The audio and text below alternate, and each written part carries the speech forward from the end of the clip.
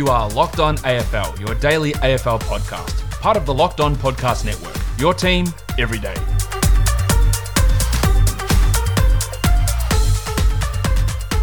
Welcome to Locked On AFL. I'm your host, Kane Pittman. Particularly with a pathetic effort from Pitt. I mean, it was the most disgraceful display I've ever seen from a big fella. And that's pretty hard on an individual, but he's going to have to live with that. And alongside me, as always, is Josh Lloyd. Lloyd is Lloyd. Lloyd to Lloyd. Lloyd. Kane, I'm going to have to ask you to look for a trade to another podcast. Yeah, it is full on. It's full on trade season, delisting season, retirement season. I was just joking with you before we started recording that I said I shouldn't laugh. First of all, the players are retiring or being delisted. It obviously sucks for them, but this is the time of year where you look at some of the names being delisted and you're like, that guy's still on the list. That's crazy. Remember when that guy was pretty highly touted as a player and it just never really worked out? So, yeah, I mean, you can just scroll through the news, the AFL news right now, and there is a lot going on. Yeah, there is. There's Jack Watts has just retired. We talked about George Holland-Smith has retired. Riley Knight was delisted by the Crows. Anthony Miles was delisted up in the Gold Coast as well. Lots of news coming down the pipeline here.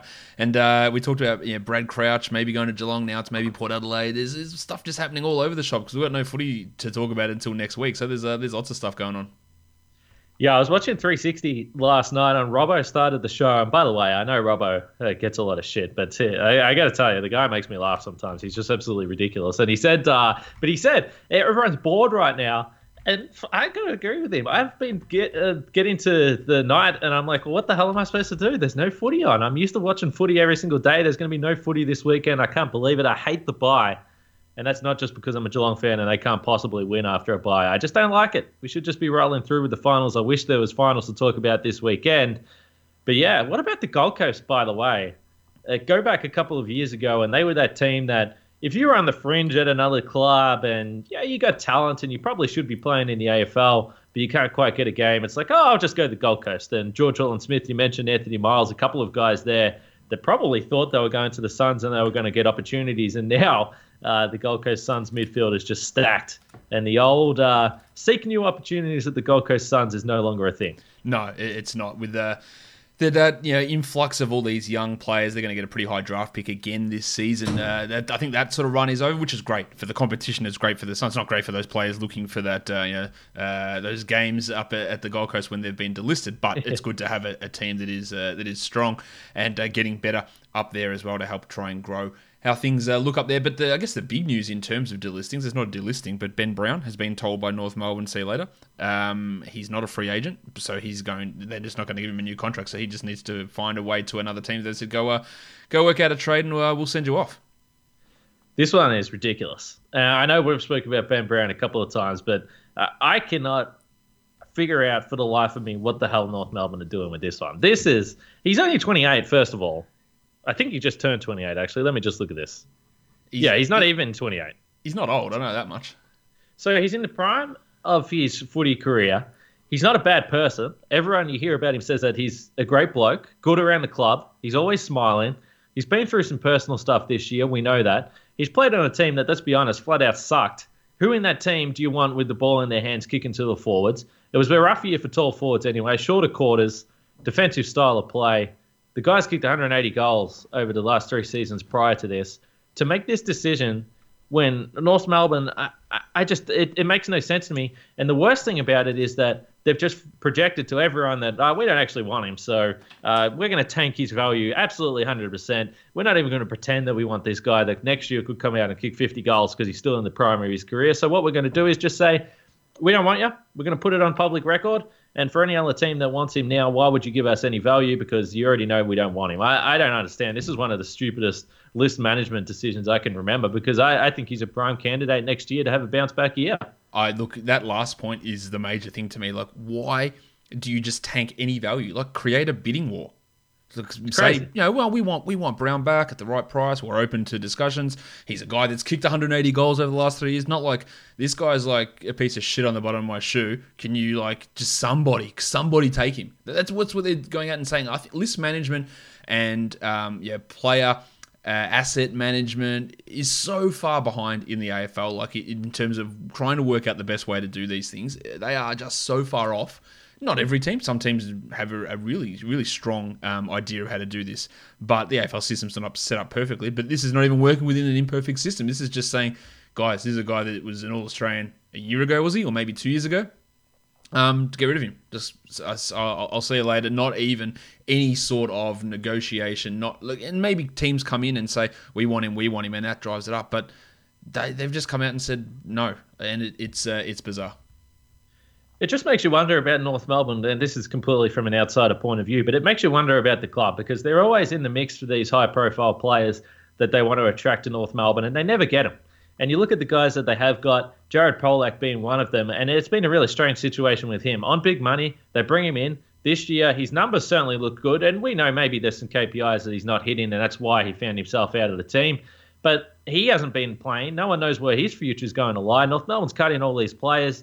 I don't understand what keeping Ben Brown around would have done negatively for this team next year with a young group that they're trying to bring through, give them a target to kick to. We know that they have Larkey up forward that they really like. I understand that. But I just can't see that keeping Ben Brown around this club would have been a bad thing for them. And I think they're just setting themselves up to look stupid next year when he has a big year because the one thing I've said all year, whether it's about the state of the game, whether it's about certain players, I just wouldn't be making crazy judgments about players this year because you just don't know what's going on. We know Ben Brown's had some personal stuff as well that may have affected his ability to play, his ability to get in the right frame of mind. So I don't know. I mean, we don't know everything, but on the surface, this just looks like a shocking move. I mean, I'm not normally that strong on it, but when I saw this, I was like, listen, whoever gets this guy is going to be getting a pretty damn good player. And I did speak to Sam Vicini, our friend of the podcast, and he just said, listen, if I was Essendon, I don't know, I wouldn't just be trying to swap Danaher for Ben Brown because if you look at health, you look at his ability to kick the football, I don't know. I mean, I'm not sure that I would disagree with that either. To me, some team is going to get a very, very good key forward next year. Yeah, exactly, and it's been a bad year for him. There's no doubt about that with off-field and on-field stuff. Yeah, but he's struggling. Sure, he's better than this, and he's better than being treated like this. And I'm sure if I was, and you could say North Melbourne's angling into a rebuild, and they should, and we've been critical of them not doing it sooner. But you don't even have to keep Ben Brown for next season. You don't even have to sign him to a big money deal, but you just have to approach it in a better way than what they have done here. And we'll see. Maybe it ends up working out in their favour and in Brown's favour, and everyone's happy and everyone has a laugh. But at this point, it doesn't look great. For teams who actually matter at the moment, some decisions that need to be made with some of these players. Jaron Geary got a decision in terms of birth of his child or playing finals. There's a couple of Bulldogs players in a similar boat with Easton Wood and Josh Bruce as well, with those impending births coming up. So there's some interesting decisions need to be made by some of these players.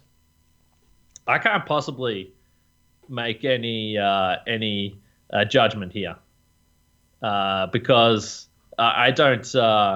I can't really say. I can't really say what I would do if I was in this situation. You probably can give an answer to this better than me. Although then again, no offense, but I don't think you've had to make the choice between potentially an AFL flag and a child. But what do you think? What would you do? I mean, it's kind of hard to say, isn't it? There has to be each to their own.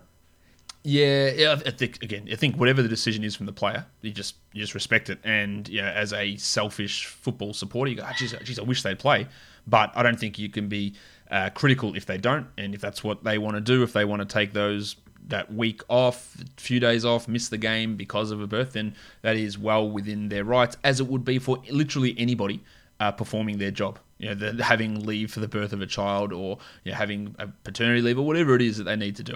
Whatever the decision is, whether they have the blessing to play, or they choose to play, or it's their fourth kid, and they say, well, maybe I'm not going to be around for this one at the birth. Whatever it is, I think we just have to respect that personal decision, and it could have an impact. It could swing things definitely either way with any of these players. But I don't think anyone needs to be critical or praising them for putting the club first or putting the family. Whatever the decision is, it's their decision, and I think we support it either way. Oh, well said. Well said. That's very well put. I'm a statesman. Yeah, I couldn't have put that any better myself. That's fantastic. There's no room for anyone to judge about what these players might do in this situation. I do feel a little bit bad for Gary if it came down to this, though. He only played one final in his career way back in, I think it was 2011, the last time they played. So I'm sure he'd be pretty desperate to play. But then again, I'm sure he'd be winning either way. I tell you what people can debate, though, and they can argue with, our All-Australian teams, Kane, because we gave out the first 9 players each yesterday. We're going to round out the remaining 13 players today. So let's go straight into the forwards. We'll get to the mids and the bench later. On your half forward line, how this is real interesting to me, these forward lines. I'm super interested to see what you've done here. I think mine is, I didn't go this strong yesterday. But I already know that we can't actually have perfectly the same forward line because you've already got a player in your team in a different position. So it's not going to be exactly the same. But I will go ahead and say that I'm very, very comfortable with my forward 6. I think that this is an excellent forward 6. I don't think there can be too many complaints about it. So I've got Petrarca on the half forward line, Charlie Dixon, centre half forward, Dustin Martin on the other half forward line. Then I've got Liam Ryan, Tom Hawkins, Tom Papley in the other forward pocket. Well, you are real close to what I've done there. So I've got on the half forward line Petrarca. We talked about him so much being a midfielder who plays up forward and kicks goals. So again, this is not chucking a midfielder who never plays the forward. It's not putting Lachie Neale in the forward pocket, right? This is a guy that spends plenty of time at half forward and kicks goals. So he's there, no worries. Charlie Dixon, centre half forward, exactly the same for me. A guy that plays deep, can play up. Big, imposing mark, yes, huge targets, kick lots of goals on the best team in the league. Yeah, he's got to be in, so he's there. My other half forward, I had Nat Fyfe there for the very same reason of Petrarca. Like, he is a midfielder, sure, but he's played a ton of time up forward, and he goes down there when they need marks. He starts in the forward line at centre bounces plenty of times as well. He is a guy that is equally adept at playing in the forward line or playing in the midfield. I could have had Fyfe in the guts and put Dustin Martin in that position as well, because he does the same thing. Like those guys and he's been excellent for this Fremantle team, and he can go up and do it in the forward line as well. And then my full forward line, Kane, it's the same. Liam Ryan, Tom Hawkins, Tom Papley. I don't think we could avoid Papley there, a guy that was in contention for the Coleman medal as a small forward and was playing the role of a key forward, lead-up target. Hawkins, the number one forward in terms of goals, assists, and score involvements, and just doing so much, really, at this point of his career. And then Liam Ryan, I did debate to have someone else in that spot. But Ryan's kicked a lot of goals. He's a beautiful kick of the footy as well, field kick. He's done quite a bit around the grounds. And again, you're trying to reward a team that's been quite successful this season. So I did have Liam Ryan there as well. So we're almost bang on exactly the same. Yeah, I thought the full forward line in particular made sense. And by the way, we haven't really mentioned the fact that Hawkins, at this age, 32, wins the Coleman medal, his first Coleman. Clearly been one of the more consistent forwards in the game and underrated, I think, as well. Particularly, let me say, by Geelong fans. Anytime you go to a Geelong game, the Geelong fans just rip on Tom Hawkins endlessly. It's been an absolute joke for a long time. But I'm not sure whether there's been a player that has kicked the most goals, had the most goal assists, and also the most score involvements in the same season. I'd be surprised. But it just goes to show the type of season he had. So obviously he was a lock. As far as the small forwards, on Hawkins, you talk about the criticism. I think that so much of that criticism comes from people who hearken back to Tony Lockett, Jason Dunstall, Gary Ablett, to a lesser degree. You move into the Gary Lyon or David Neitz. These sort of big forwards who kick tons of goals, and they judge them that way. Why aren't you kicking 7? Why aren't you kicking 100 goals? Why aren't you Buddy Franklin? Why aren't you Brendan Favola?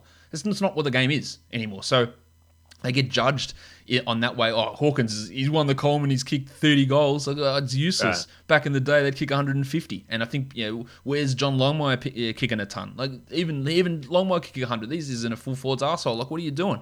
I think people are, their valuation of players is skewed by the type of play or the full forwards and the way that the game was played when they were growing up. So that's in their heads. So if you're not doing that, then it's not as good. And I think some of that criticism comes that way.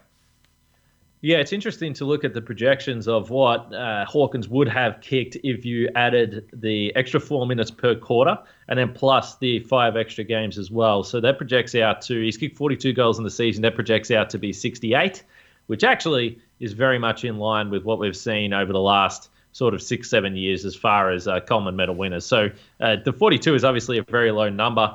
And actually, I mean, he ran away with it in the end. I mean, he was 10 goals clear of Charlie Dixon down on 32. So it goes to show, despite the fact he upsets his grandma by being a little bit unselfish, Tom Hawkins said. She wants him to kick a few more goals. He's clearly been a pretty good player. But the small forwards is what I wanted to talk about here, Josh, because we had a decision. And it's funny. We spoke about this a few weeks ago on the podcast, and we actually didn't have Liam Ryan. We had Charlie Cameron. And Charlie Cameron obviously hurt his knee. He dropped off his form towards the end of the season. There's no doubt about that. So it was really Liam Ryan, Tom Papley, or Dan Butler. Now, I'm not saying you can't possibly have Butler on your bench, but for the reason for me why I put these two guys in ahead of Butler, first of all, the shots on goal, and we know that Papley at times has been a little bit inaccurate. He certainly was on the weekend. But Papley was actually second in the AFL for shots on goal, only behind Hawkins with 66. You compare that to a guy like Dan Butler, who only had 42. The goals were very even. Butler 27, Papley 26, Liam Ryan 25. The big thing for Dan Butler was the fact that he was by far the best pressure forward. So when you look at pressure acts, you look at tackles inside 50, Dan Butler blows the other two away. But the big thing that stood out for me was Butler kicked 21 of his 27 goals between rounds 2 and 10. So in those 9 games, he kicked 21 goals and he had 38 tackles. From rounds 11 to 18, he only kicked 6 goals and he only had 20 tackles there. So he dropped off big time towards the end of the season. And not surprisingly, that coincided with the Saints going from top 4 and for a period looking like potentially they could finish top 2 to drop in some games that they probably shouldn't have dropped. And in the end, looking in some danger of missing out on the 8. So Dan Butler's been huge. But that's the reason why he missed out for me.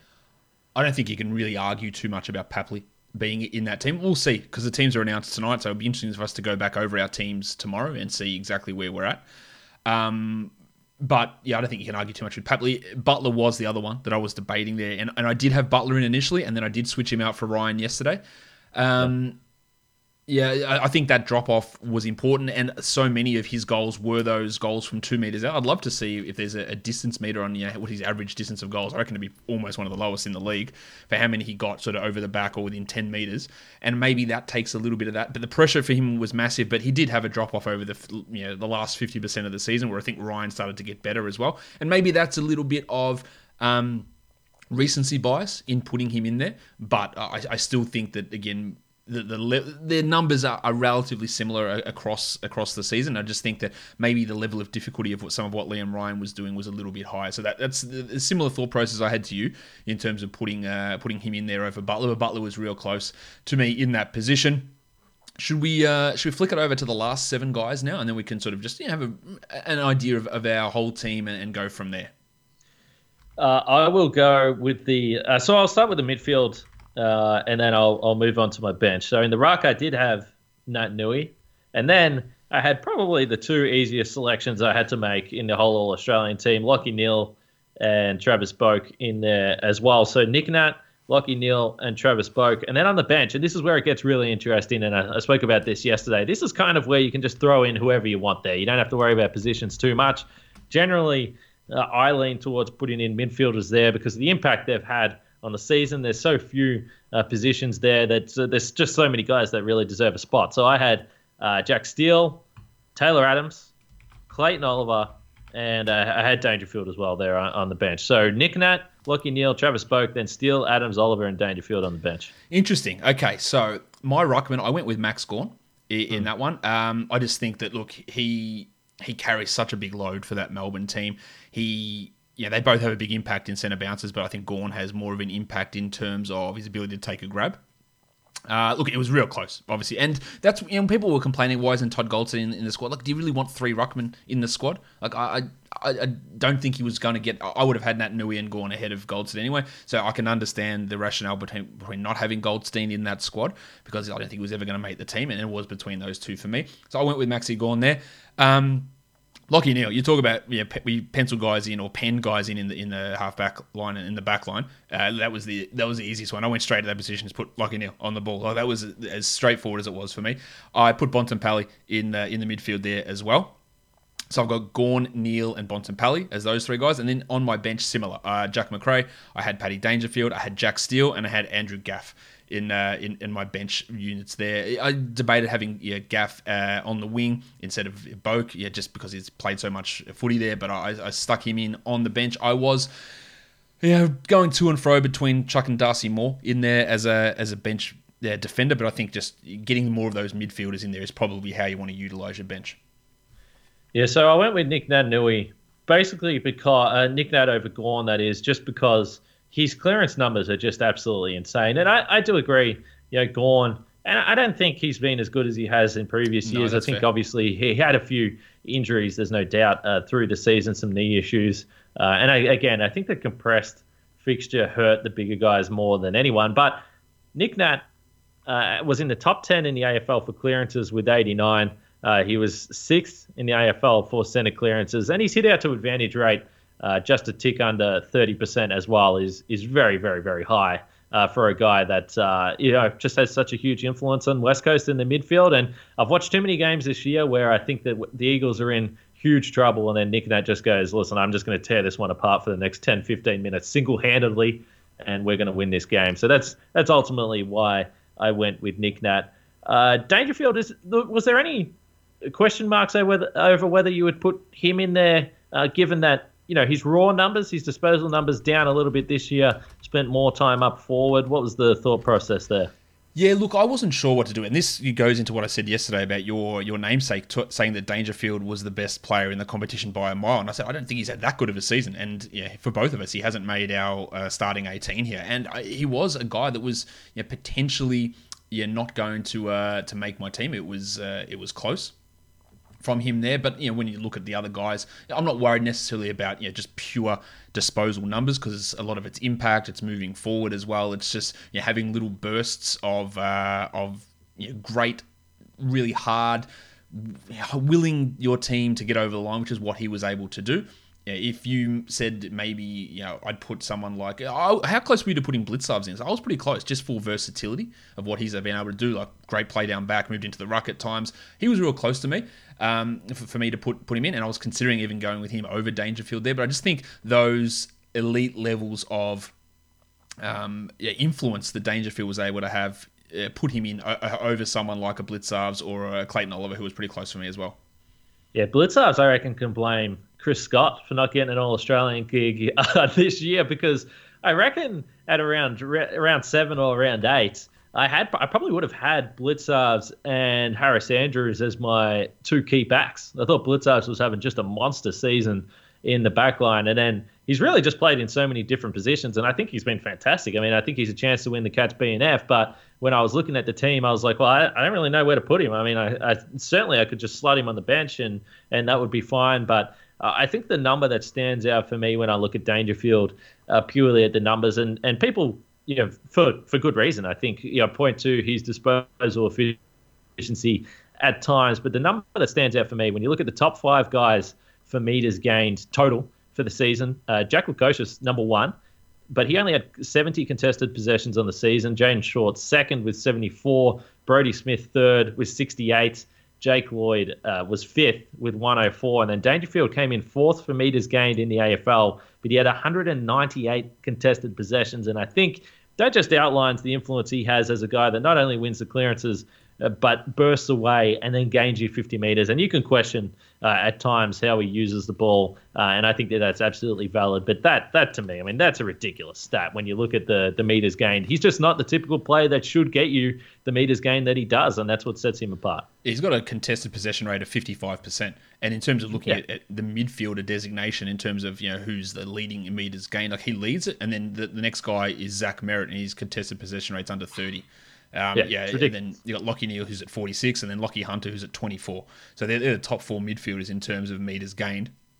And the fact that he's getting most of his possessions contested and still outgaining everybody, while also getting way fewer disposals than those other 4. 21 and a half disposals for Dangerfield versus 26 for Merritt, 28 for Neal, and 26 for Hunter is a phenomenal effort. That just means when he gets it, like, he is gaining so much territory, and he is he's getting the tough balls. Now sometimes that disposal efficiency is rough, like it's under 62%. That's obviously a really low number.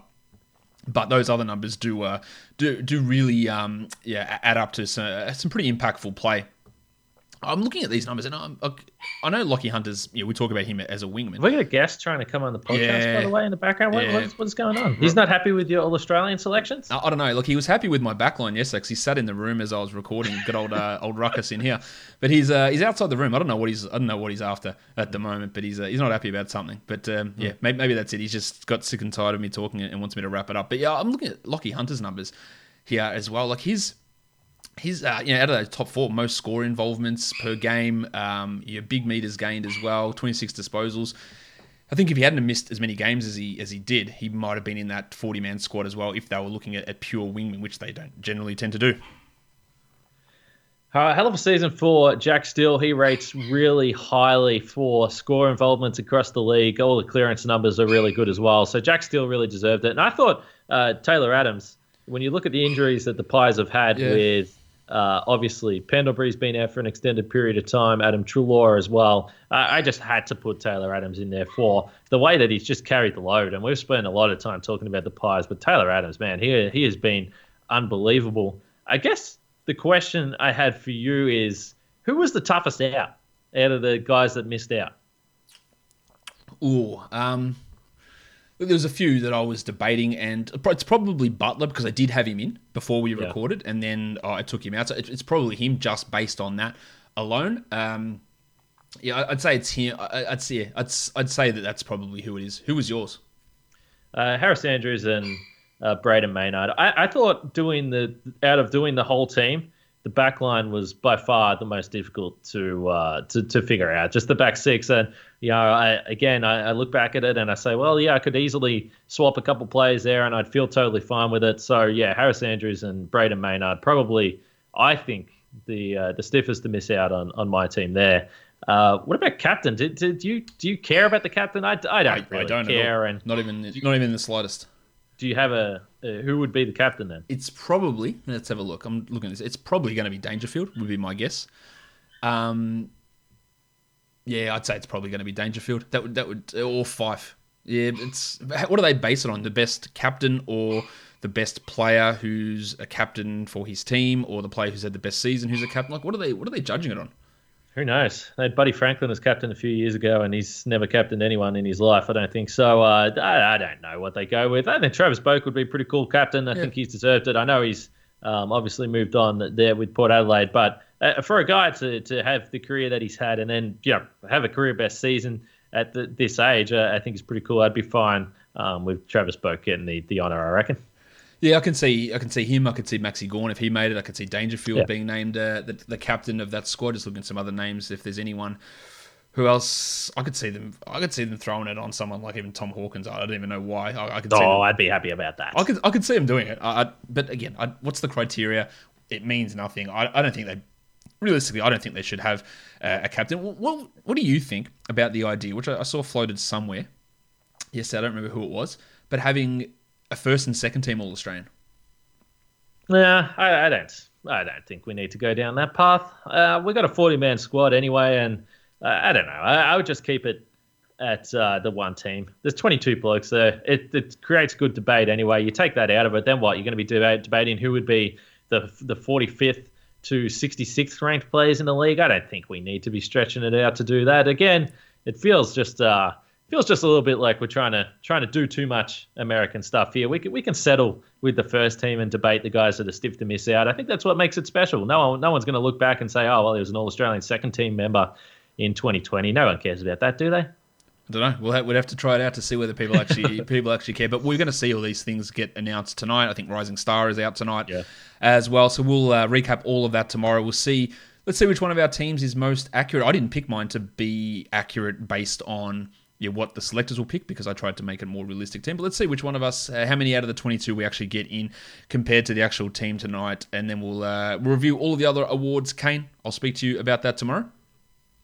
I look forward to it. I reckon we should put our teams up on Twitter as well, and people can tear us apart if they don't like what we've got. And then, as you said, tonight, see how they go. If I don't have 22 out of 22, I'll be shocked. I won't be, but let's see how it goes. Go and subscribe, Apple Podcast, Google Podcast, Stitcher, Spotify. Go leave us a 5-star review as well. And today I will leave you with a shout out to Thomas Bug.